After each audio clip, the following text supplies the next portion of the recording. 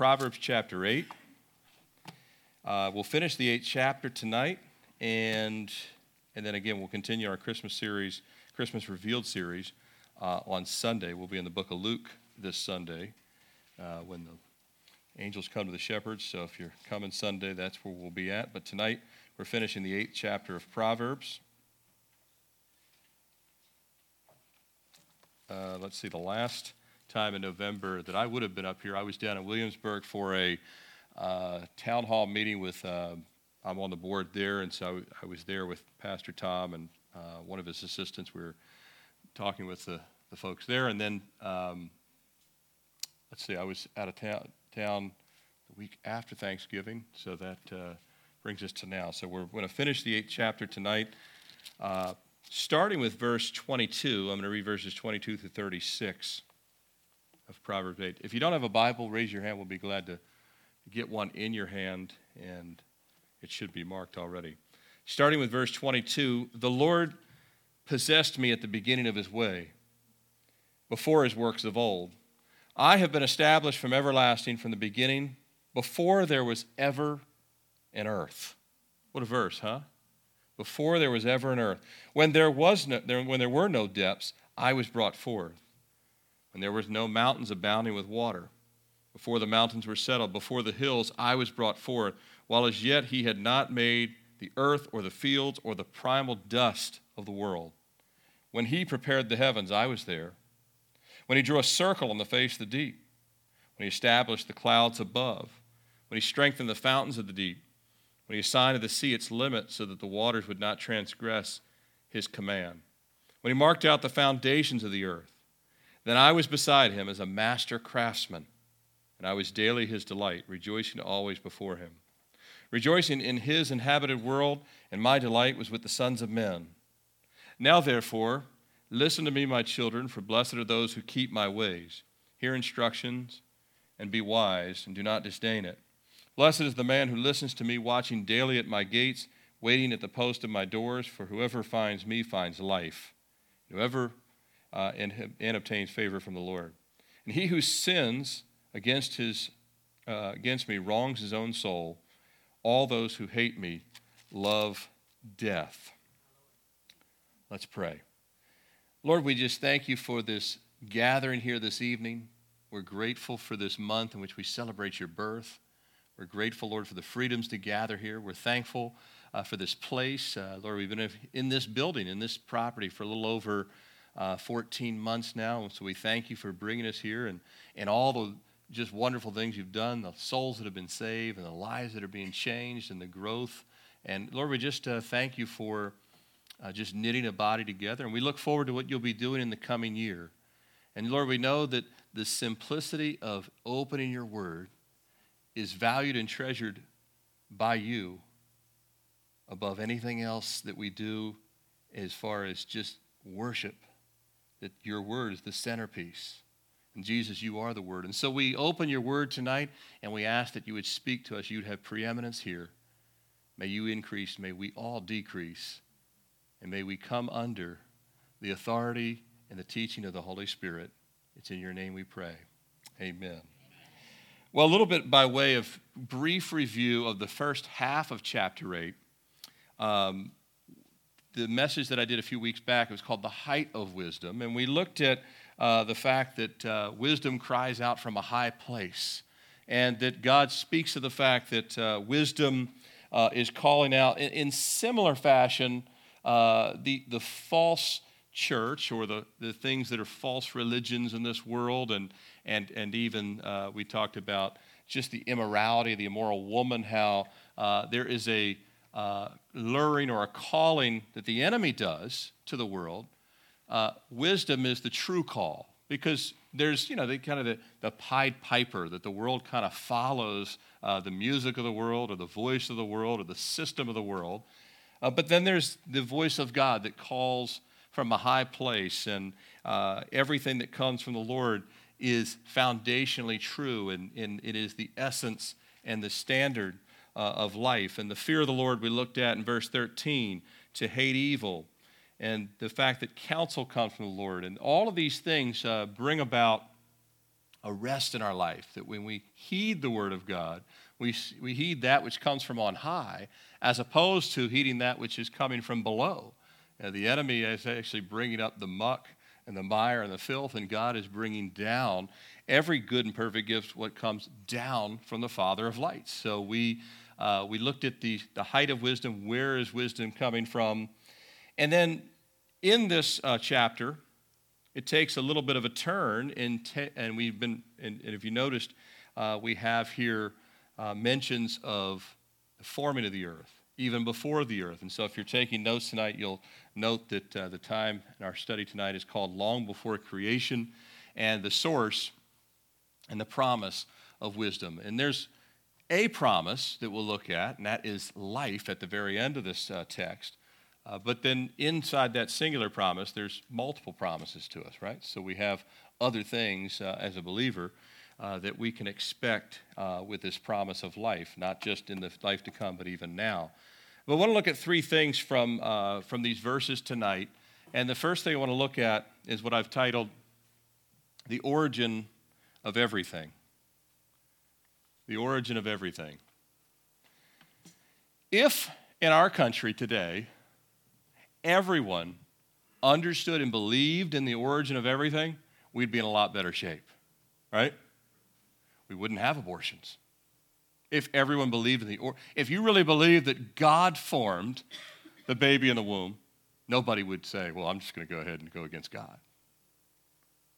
Nobody would understand. If we had really an understanding of where everything comes from, nobody would say, let's take the 10 Commandments out of the schools.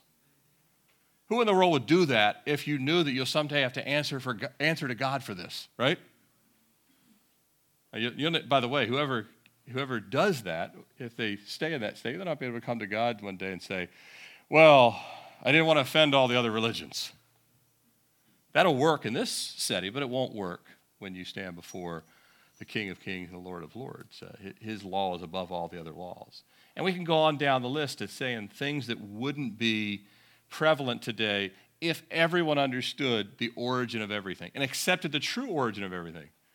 And you come along with Darwin, the origin of species, and ever since that, and there was people before him that had other theories, but the predominance of world history is at least most of mankind believe that somebody created everything we see. Even if you went to foreign lands, the apostles would find they might think some other God created everything, but almost everyone believed that somebody created everything. It's only really in the last, let's say, 200 years, less than the last 200 years, that there's been this massive uptick in everyone believing that it created itself. And so we have, with that, if there is no definitive creator, then really we make up any rules we want. And that's what we see taking place in our life, in our society today, and not only here, but around the world. But Solomon brings us to the origin of everything. He was the wisest man to ever live, and yet somehow he didn't seem to write about evolution, did he? People would come from all over the world to have him talk about what wisdom was. I mean, he really, I don't think we could even understand the intellectual capacity of, and he was human just like us, but he really was brilliant beyond what anyone would actually, if you could think of the smartest person you could think of today, he had incredible intelligence. But the one thing his intelligence wasn't, it didn't supersede the fact that he would say, well, I'm so smart that it must have been a Big Bang theory. It must have been something else. He understood that the God of Abraham, Isaac, and Jacob was the creator of all things. And so we want to look at these passages first, starting in verse 22. It says, the Lord possessed me at the beginning of his way, before his works of old. So verse 22, it mentions this word beginning. This is the Hebrew word reshith. And it means, wait for it, this is really deep. It means beginning. This word beginning, even in the Hebrew, it means beginning. It can also mean first. So, beginning or first. So Solomon is speaking about the same beginning of creation. And then the context of the next 9 verses we know definitively that this is the case. We know from the context of the next 9 verses that he's talking about creation beginning, not just the beginning of a century or beginning of a decade, but we know he's speaking specifically about the creation of not just the world, but the universe, because we live in the world, but the world is in the universe. And he's talking about all of it. I've been established from everlasting, from the beginning, before there was ever an earth. Well, before there was an earth, and before there were the stars, and before there were anything in the galaxy. Before all of this. Where else do we see mentions of the beginning or of creation in Scripture? And when we see it, who is prominently mentioned in most of those passages? Jesus, right? He's prominent in those passages. You know John 1:1. John 1:1. In the beginning was the Word, and the Word was with God, and the Word was God. He was in the what? Beginning with God. All things were made through him, and without him nothing was made that was made. In him was life. You see some of these same words from Proverbs 8? In him was life, and the life was the light. Yeah, I love lights, right? Light of men, right? So, John, by the Holy Spirit, could have started anywhere. The Holy Spirit says start at the beginning. Go all the way back to the beginning. Before there was anything, the foundation of the gospel is if God didn't create the world, then there's no need for the gospel because everything comes after the creation, the fall of man and sin, all of that is what necessitates the Redeemer.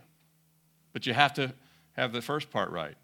You know, Billy Graham said for years, if you don't have a problem with Genesis 1:1, you won't have a problem with the rest of the Bible. But if you have a problem with Genesis 1:1, you're going to have a problem with a lot of the rest of the Bible. That's what we see today. People that don't believe that God created anything, therefore they make up their own rules. They have their own 10 commandments. But everything's predicated upon the beginning. John says that the Gospel of John, which the whole Gospel of John mentions the word believe more than any of the other 4 Gospels. No, the other 3, 4 in total. But the word believe is mentioned in John more than Matthew, Mark, and Luke. Why? Because that book, the book of John, is foundational in laying out the case that unless a person believes, there is no saving faith. You have to believe on these things. That's what the whole John 3:16 is. Just one of the many times the word believe is mentioned. But the beginning of that book starts off with, in the beginning was the Word. And the Word, Jesus created the world, and then he comes into the very world. That, here we are celebrating this month of Advent, where his first Advent coming to the earth. We celebrate that he came into this world, the very world he created, laying in a wooden manger of trees that he spoke into existence, finally laying on a wooden cross that he also spoke those same trees into existence. And so this is where we have this word that we looked at Sunday, Emmanuel, God with us, that he would come into the very world he created. And so that's what John lays out there in John 1:1, but that's not the only place. There's numerous other spots that we could look at. Take, for example, Hebrews 1:2. Has in these last days spoken to us by his Son, whom he has appointed heir of all things, through whom also he made the worlds. This is speaking not just of the heaven that we see, the blue skies every day, but the worlds beyond our world, well beyond the Milky Way galaxy, all the way through the entire cosmos and universe. That he's appointed heir of all these things, so he owns it all, but he also formed it all. Hebrews 1:2. How about Colossians 1:15 through 18? Now this is a powerful statement in 3 verses. He is the image of the invisible God. Jesus is the image of the invisible God. No one can look at God and live, but Jesus we can look upon. Now, when we get to heaven, that's a different story. In our glorified bodies, I believe we will look at the Father. There's verses that seem to indicate that. But right now, you would not be able to look at the Father and live. But you could look upon Jesus, well, as long as he veils a certain amount of his glory. So he could make it so you couldn't live looking at him either. But he's the image of the invisible God, the firstborn over all creation. For by whether thrones or dominions or principalities or powers, all things were created through him and for him. It's an odd thing. They were created through him and actually for him. Goes on. He is before all things, and in him all things consist. And he is the head of the body, the church. He is the head of the body, the church, who is the beginning. There's the word again, the beginning. The firstborn from the dead, that in all things he may have the preeminence. Notice how Paul in Colossians, similar to John, lays out the creation first and then ties in the gospel with it. That the church is mentioned there. The creation and the church are actually both. He's the head of creation, but he's the head of the church. He's birthed the universe, but he also birthed the church. Did he not? He birthed Israel, for example. He birthed the universe. He birthed us if we have new life. So all of these things are a statement of that everything has been spoken, or has been created by his spoken word. This is an absolute and unequivocal statement by the Holy Spirit through the Apostle Paul that Christ made the universe and that he holds it together. And that he did it for his own will and for his own glory. You know, it tells us that in the scriptures that God, as if he needs anything from us. It literally says that. And he doesn't need anything from us. We'll get to that a little bit later. Now, I love this statement. It comes from allaboutcreation.org. They have a statement here. When you observe the world around us, listen to this statement. It says, paradoxically, the fundamental ingredient of the material world is not material. While its transmission depends on material means, sound waves, electromagnetic signals, ink and paper, photographic images, and the like, information itself neither consists nor is a product of matter. Now this aligns perfectly with 1 Corinthians, or Colossians 1, 15 and through 18, because it says that he holds everything together. By him, all things consist. That word consist in the Greek is holds it together. Where it says consist, he's literally, it either says bound together or held together. Now, I love all the many evidences for creation. I don't know how many of you have studied evidences for creation. You can look at apologetics for this. There's many books written, Institute for Creation Research, Answers in Genesis, many that are really good ones. We've actually had some of these folks come and speak at the church, and I appreciate all of that. And when you think about some of the evidence, take, for example, the incomprehensible size of the universe. And yet, when you look at the incomprehensible size of the universe and you read NASA's findings and the studies of whether it be Albert Einstein and everything else that's come over the years, what we see today is it has a mathematical precision that we can even whether it be putting up Verizon putting up a satellite beam that's going to make sure your cell phone works, that they can count on where it will be, which we call GPS, right? There's a mathematical precision of the universe.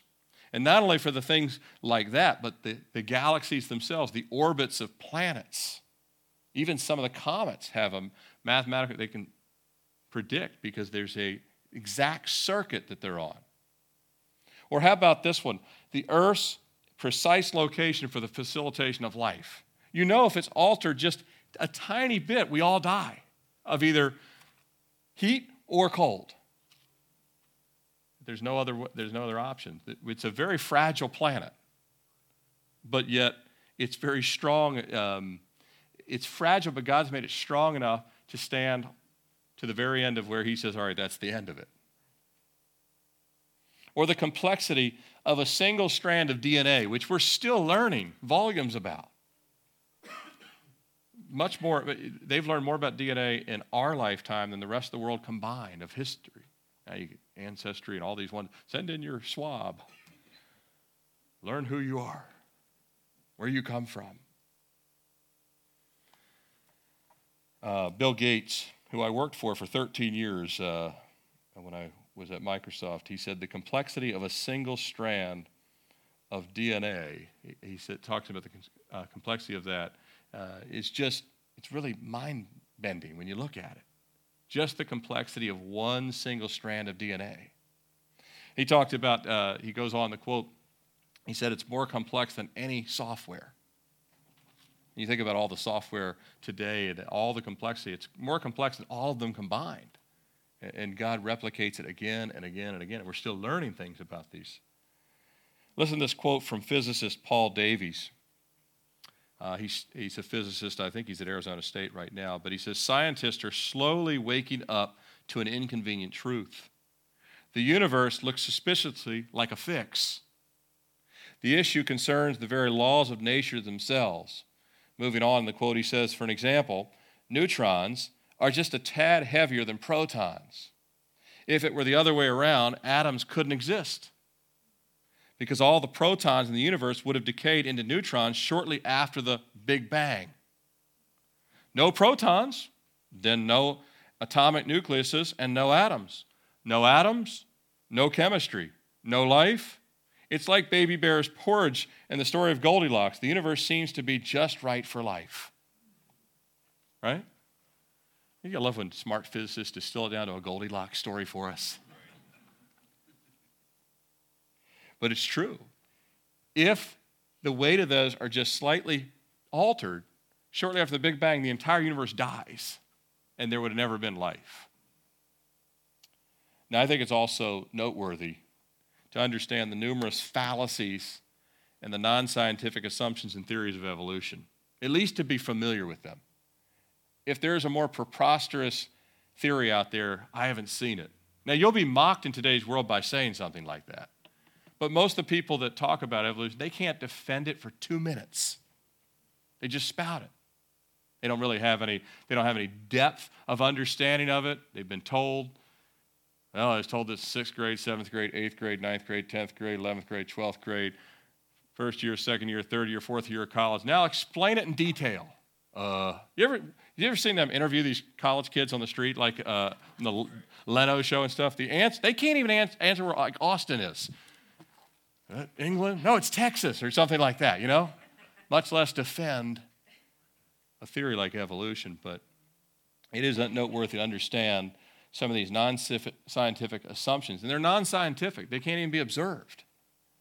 The assumptions and theories of evolution, such as that an explosion of nothing set everything into motion of something, and you have a perfectly orchestrated universe after that. Now, when have you ever seen an explosion build something? When have you ever seen an explosion take place and voila, a castle appears? Intricately designed, every angle, fitted. I mean, the universe is far more. Anyone ever been to Disney World, the castle there? It's really cool, and they light it up, and it's intricate and everything. I mean, the universe is far more intricate than Disney's Magic Kingdom castle. Far more complex, far more lit up, far more mathematically sound. And yet, you could do an explosion, you're never going to get that. Then you have Earth's biosphere. We talked about that. The fact that it has to be at the exact right spot. How about intermediate life forms? We've never found any intermediate life forms. All these missing links. Yeah, they're going to be missing forever. They're going to be forever missing. There is no links. Sometimes I joke around with my daughter. Says, if we came from monkeys, why do we still have monkeys? They're hanging out with us. We got a lot in common with the monkey. We have a lot in common with a banana too. We're all both made of like 80% water. So does that mean we descend from a banana? So, I mean, just the things that people, the foolishness that man wants to believe in today. You have there's not even a viability of intermediate life forms. You hear the one that, birds come from dinosaurs. It's impossible. The lung capacity and the breathing of the oxygen, what they need for air liftoff, the skeletal system doesn't support that. If you said it, well, if we go from dinosaur to bird, there's no intermediate period where it wouldn't either die and not be able to breathe, or it certainly couldn't take off. But there's studies you can read up on these things. I'm probably butchering them a little bit. But these are things that you can read up on a number of the creation sites. Then there's things like the fossil layer charts that have been around for I don't know how long. These have been debunked so many times. They're debunked by actual fossil layers. There's the drawings of them, and all you have to do is go to the Grand Canyon or numerous other places around the world, and then you'll actually see layers that completely defy the fossil layer that's actually plastered on so-and-so middle school wall. And everyone believes them. Say, but this picture doesn't exist in the world, but you can show them an actual fossil layer, and they'd say, well, I don't know how to explain. I don't know why a tree actually goes through all of those layers. So again, we've got these kind of fallacies, and it's noteworthy to understand them and appreciate them. But Solomon doesn't defend any of these. As a matter of fact, the fact of the matter is, nowhere in the Scriptures, God simply just states what he did. He doesn't spend a lot of time in Scripture defending, and in case you won't see apologetics, you won't see in the Scripture God giving a bunch of data points. He simply says, this is what I did. And he's not near as bothered by people that say, I don't believe it, because he knows he's going to have a face-to-face meeting with them eventually, right? And everyone will get that call to the principal's office, if you will, where everyone will give an account for what they believed or what they didn't believe. And so we see in the text here, it's just simply stated. It's speaking of wisdom, I have been established from everlasting, from verse 23, from the beginning before there was an earth. When there were no depths, I was brought forth, no fountains abounding with water. So he's describing the material world that we see all around us. Verse 25, the mountains, the hills, all before these things. The fields, the primal dust of the world, the heavens, verse 27. Each of these things we can see. You look at verse 20, the latter half of 27, when he drew a circle on the face of the deep. Interesting that, there was a time when the world's smart guys believed that the world was square, a flat plane. God never speaks of the world as a square like this. He just talks about the world being round. It's not only here, it's also found in Isaiah 40, verse 22. It says, it is he who sits above the circle of the earth, and its inhabitants are like grasshoppers, who stretches out the heavens like a curtain. By the way, we now know that the heavens keep expanding. That's the stretching that Isaiah the prophet is speaking of, and spreads them out like a tent to dwell in. The word circle means circuit. So God was even describing that there's a circuit involved with the earth. That we found this out later. Oh, the earth is actually in a circuit. Well, the earth revolves around the sun, not the other way around. We find out the sun actually revolves too. It turns. It doesn't sit still. So no matter what science looks at, the Bible is always verified as true. One of the most fascinating things, for years people mocked that the Bible will say, well, if it's not a square, why does the Bible refer to the four corners of the earth? You ever heard that? Do you realize that there's actually four high points if you take a sphere shaped like this, and you put a perfect cube inside the sphere? It'll actually have 4 points that hit the edge, and the earth, NASA found, has 4 high points. The bubble, isn't that pretty cool? So when the angels stand at the 4 corners and hold the 4 winds of the earth the Bible talks about, God actually knows what he's talking about there too. But no one would have ever figured that out until modern day. NASA thought, wow, there's actually 4 bubbles on the sphere. It's like the cube inside of a circle. Pretty cool stuff. But God knows because he was there, right? He established the clouds, verse 28. He strengthened the fountains of the deep. He assigned the sea to its limit. Now, after the flood, the world was covered with water, so we have things like the Mariana Trench and parts of the oceans, they collapse down for deep trenches, and then the waters recede down into it. And when that happened, when that mass goes down, then you have the plate's lifting up, and you get things like the Andes Mountains and the Himalayas, and they jet it up. And that's why actually, when you're riding on the Appalachian Trail, and you're looking at exposed rock, and you see all these layers, and they're like this instead of like this. Because when they were laid down after the flood, they were flat. But then when God caused the waters to recede, that tipped them this way, right? And they jet up. So all those layers, and then, of course, and when, like you see in the Grand Canyon, when they were still soft and pliable before they become rock, they actually bend. Rock doesn't bend like that, by the way. So it has to be in a liquid form for that to happen. But we see that all of these things, when you really look around the world, the evidence is there that God is the creator of all things. And when someone gets saved, they don't need to become an apologist and be able to debate someone from National Geographic. Matter of fact, if somebody spent the same amount of time in prayer and in the Word, they would win more people over by simply saying, "Thus saith the Lord," than the person who can, I don't worry about, like, I read stuff like that I find it fascinating. And a lot of it I just retained because I just am interested in it. But I don't really need that stuff to win people to Christ. I would be better off to just pray and read the Word. You could know every fact about creation science versus evolution and not be near as effective as the person who is filled with the power of the Holy Spirit. So don't worry about, I got to learn all this stuff, or what if somebody stumps me? Well, if you have the Holy Spirit, you'll stump them. Not in the sense that they won't let you know that you stumped them, but the heart will be pricked, and that's more important. Because this is what we're going to, as we come to the end of this is what God's really getting to, is He wants people to come out of foolishness into the wisest decision they would ever make, right?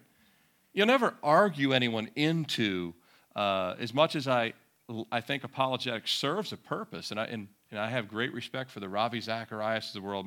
By the way, the ones that are most effective have a great heart for souls in addition to being great at apologetics. That makes sense?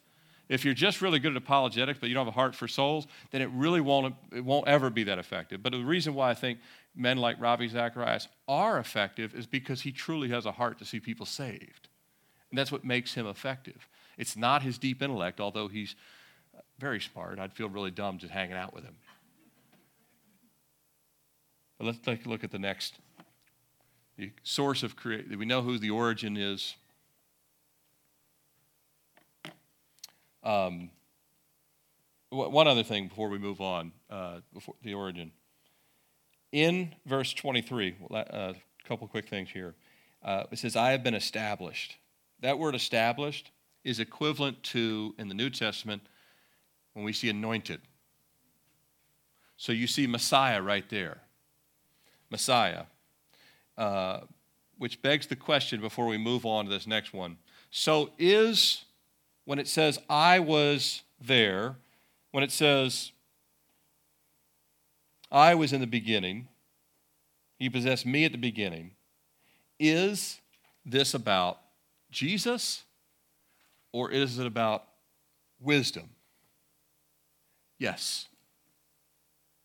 It's about wisdom, and it's about Jesus. Because Jesus, one of His names is what? Wonderful Counselor. Jesus is the personification of wisdom.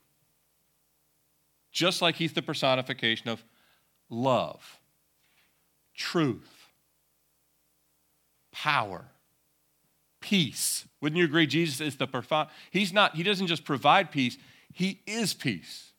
He doesn't just provide love, God is love, right? So He's the personification of all these things. So as you read this text, you say, I thought this chapter was about wisdom. It is. But now it looks like it might be about Jesus. It is. Isn't it great when you see Jesus is in the Old Testament?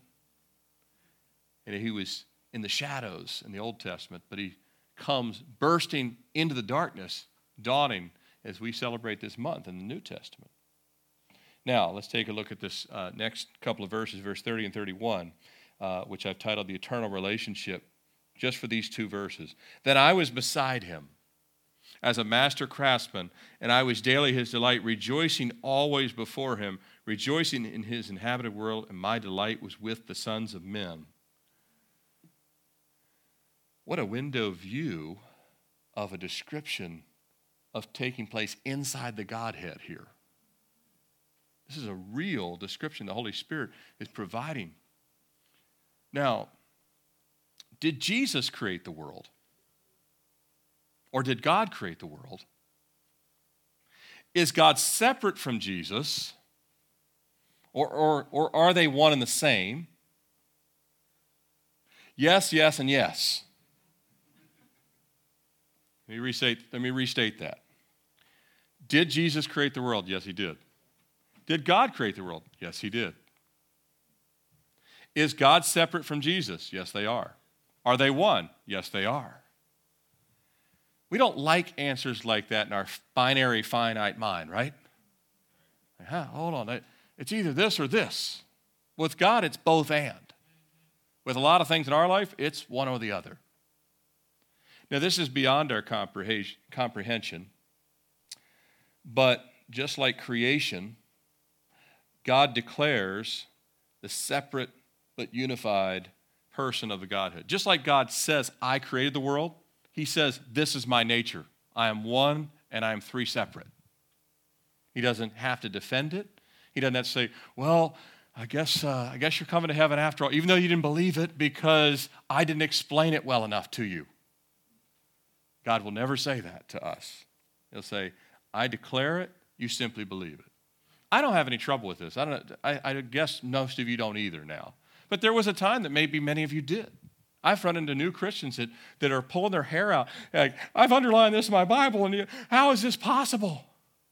I'm like, how is it possible that Jesus is 100% man and 100% God? Can you ever explain? Can anyone ever adequately explain that? No. But yet it's true. Can you adequately explain that God has no beginning? None. Just think on it for a while. It has to have some beginning. No, he has no beginning, ever. He's always been. Our mind cannot really wrap around the fact that something could always be. Now, we can just hear it and accept it, but when you really start to think about it, what do you mean no beginning? Ever. Beyond our comprehension. So the relationship here is what is being displayed. The relationship of God the Father and Jesus. I was beside him as a master craftsman. I was his delight, rejoicing always before him. Beside him? In him? One? Separate? Different? Together? Talking to themselves? Sometimes I don't know how to explain it. I'm okay with that, by the way. We'll get to hear the full explanation when we get to heaven. But the relationship of God the Father and Jesus, it can't be fully described. Did you hear that?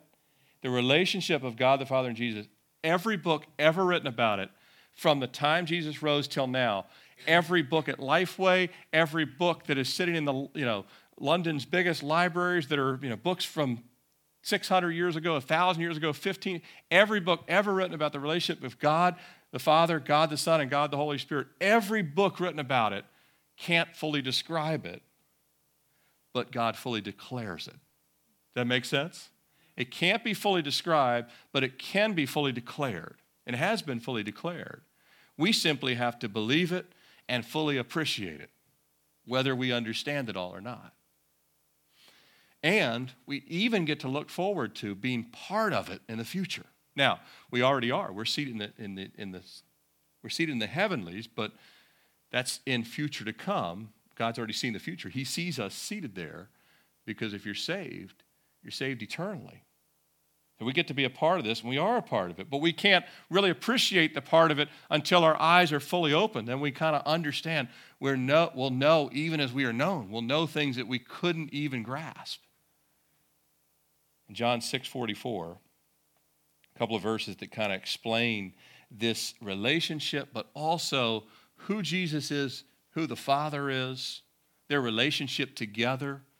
What does it mean to us? John 6:44, Jesus says, no one can come to me unless the Father who sent me draws him. Now we see Jesus is defining him and the Father as separate entities. The Father sends the Son, and Jesus goes and the Father stays behind, right? But then on John 1:18, it says, no one has seen God at any time. No one has seen God at any time. The only begotten Son, who is in the bosom of the Father, has declared him. Doesn't say he was in the bosom, it says is in the bosom of the Father. That's interesting. Did he leave or is he in the bosom? John 10:30. I and my Father are one. Now we see that Jesus is saying, hey, the Father sent me and I came. But here he says, I and the Father are one. Genesis 1:26. Let us make man in our image, according to our likeness, the plurality of the Trinity. By the word, or maybe don't, the word Trinity is not found in the Bible. And yet the doctrine is found very, very easily discernible. It's all throughout the Scripture. The Trinity is a doctrine that you'll see as clear as can be, but you won't see the word Trinity. Trinity is a word we use to define the three in one. But we see the three entities of God, the relationship of God the Father, Jesus, his Son, and the Holy Spirit. And we see the oneness and the unity. But not only that, we see here the love. I was beside him. I was his daily delight. God says of Jesus, my Son in whom I am well pleased. The Father loves the Son loves the Father. The unity, they needed nothing outside of the Trinity. Father, Son, God did not need us, right? He didn't need angels. He still doesn't need any of that stuff, right? So why did he create it? Well, we'll find out fully, but for his own glory, but really to allow us to be part of all this, part of that relationship. In John 17:24, it says, Father, Jesus is praying to the Father. This is shortly before going to the cross. Father, I desire that they also, whom you gave me, may be with me where I am, and that they may behold my glory which you have given me. For you loved me before the foundation of the world. So Jesus is saying, I want them to be part of the relationship that you and I had before the foundation of the world. Isn't that amazing? Jesus is about to go to the cross. He's about to die on a Roman cross, and he's saying, Father, the main reason that I'm going forward, in addition to his love and obedience to the Father, is that I can bring them into the relationship you and I had that we're seeing right here in Proverbs 8, verse 30 and 31, that God would delight in us as the sons of men. Amazing.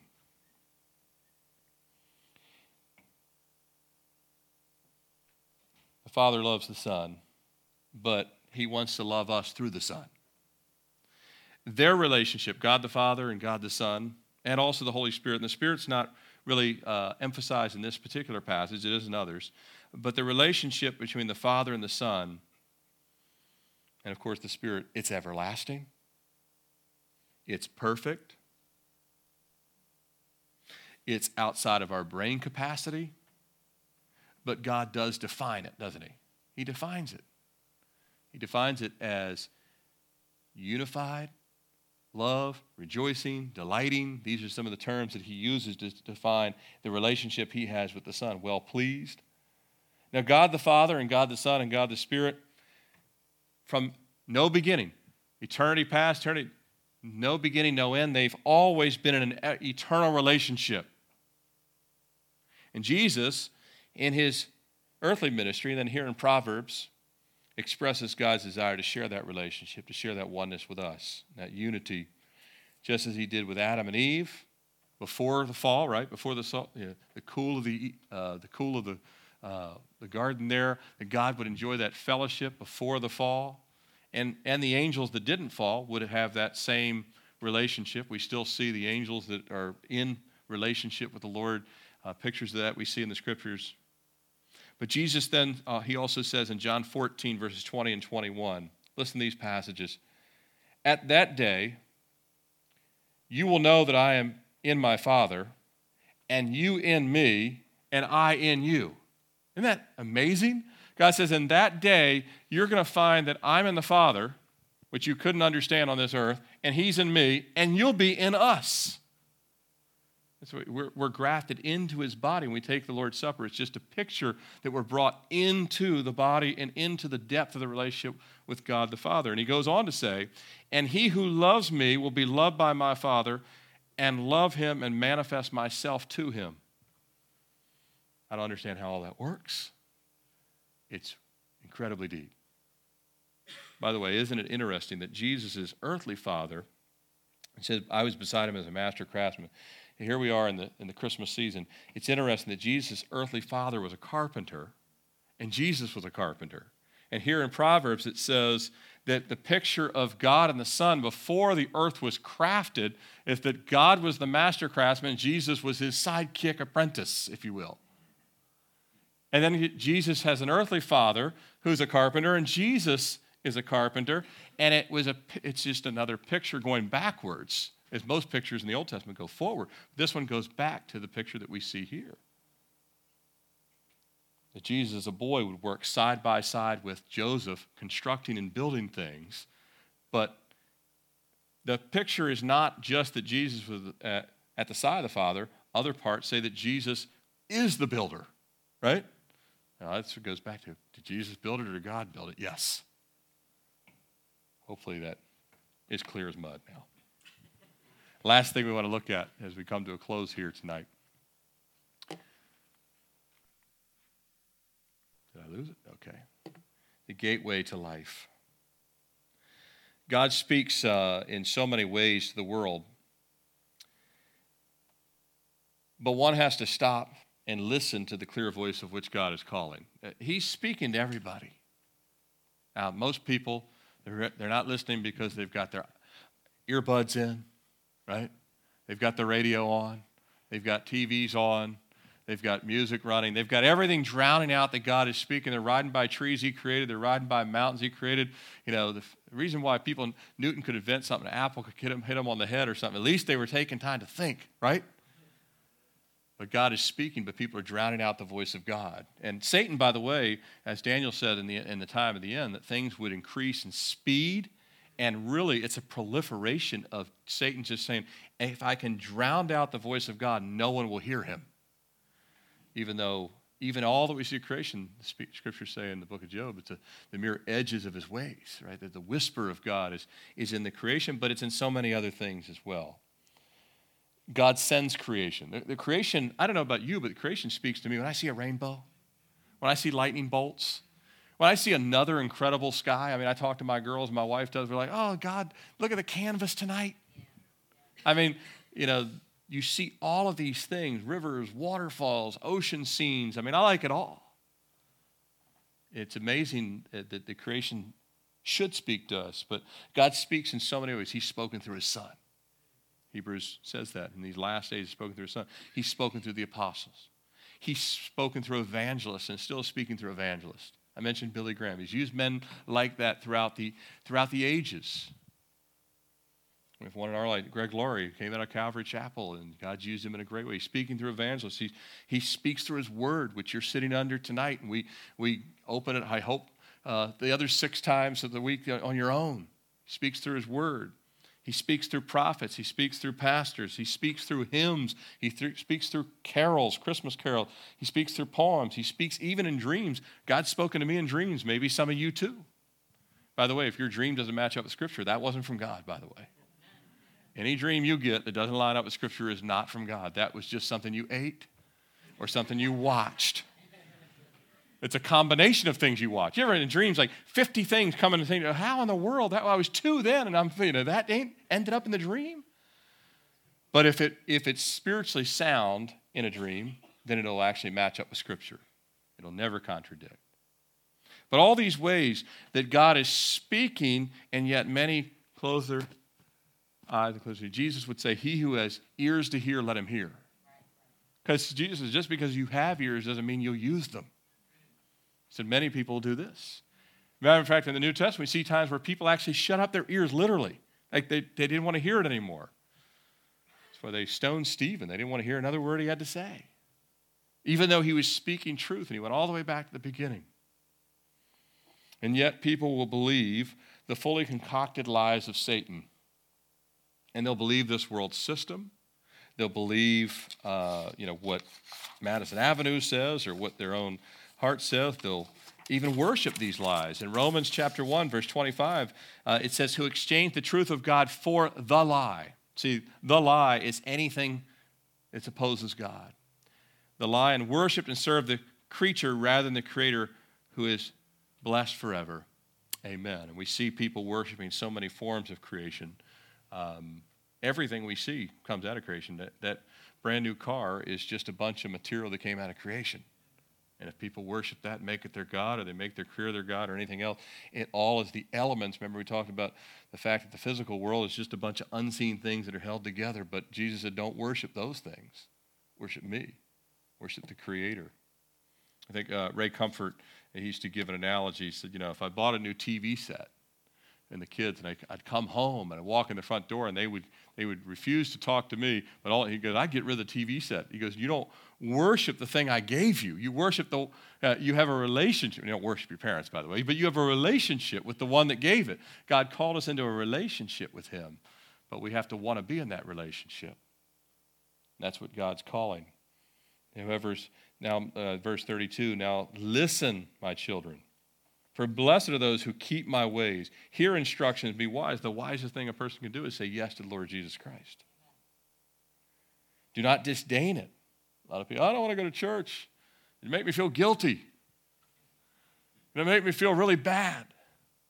Well, if it brings you to repentance, it'll make you feel really good. Amen. But only once you've repented. You will feel bad if you're still in rebellion and guilt. I know I was before I got saved. That's why I would go and then not go for months and go back, not go for months. Every time we'd get this close to going forward, and I don't want to do that. Back out the door we'd go. I see people like that visit our church.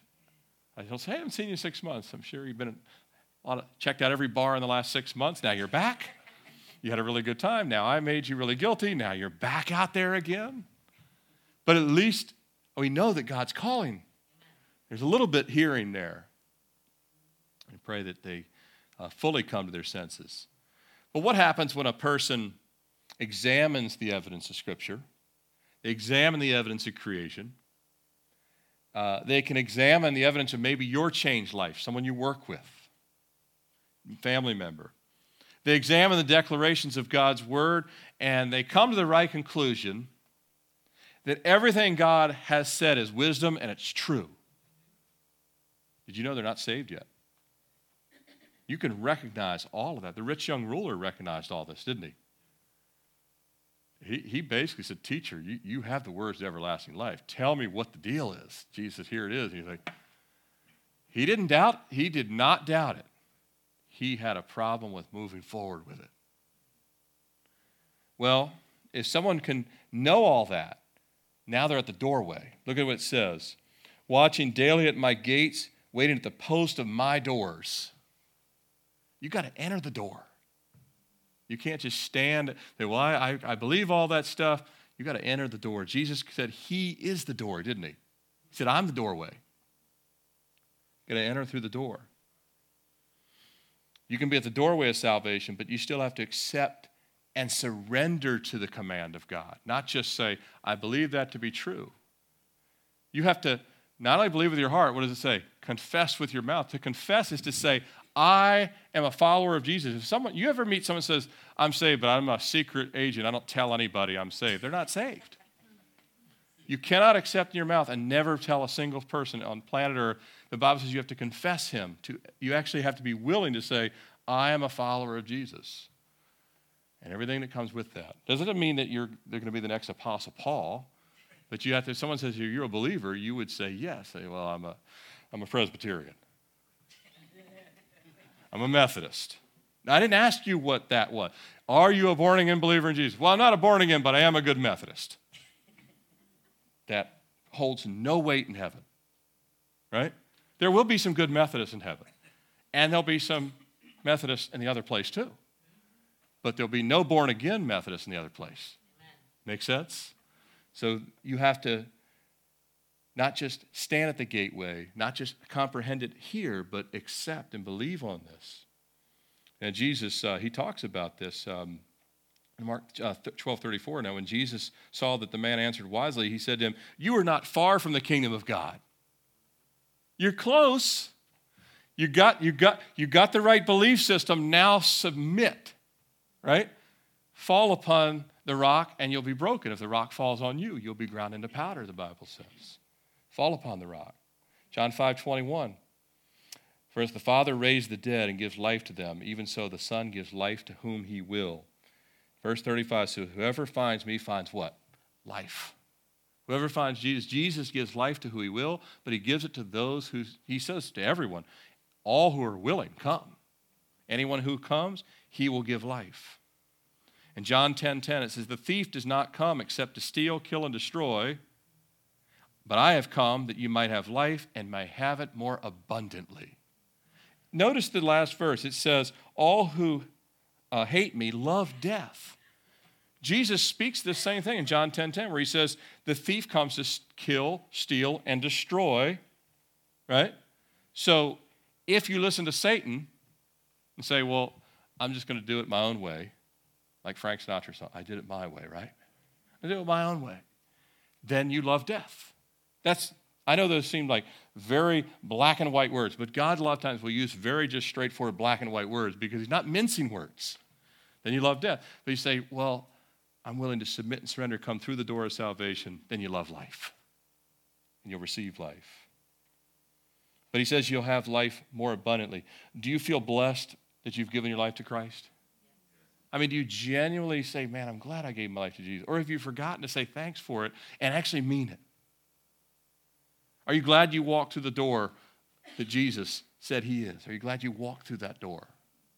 Would you ever go back to a time where you were outside that door?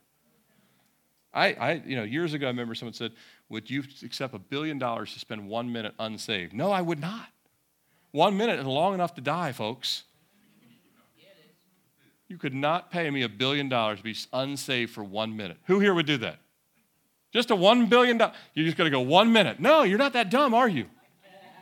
But other people out there would say, well, yeah, that's a great deal. I could survive 1 minute. How do you know? Wouldn't go back. Is your spiritual life growing? Are you living life more abundantly, right? Finds life, finds favor from the Lord in verse 35. Is there a spiritual growth in your life? This passage reminds us that by grace, God has chosen us, the whole passage from verse 22 down, that God's chosen us before the foundations of the world. And as I close here, I love that my God and your God, if you're saved, I love that he created this world.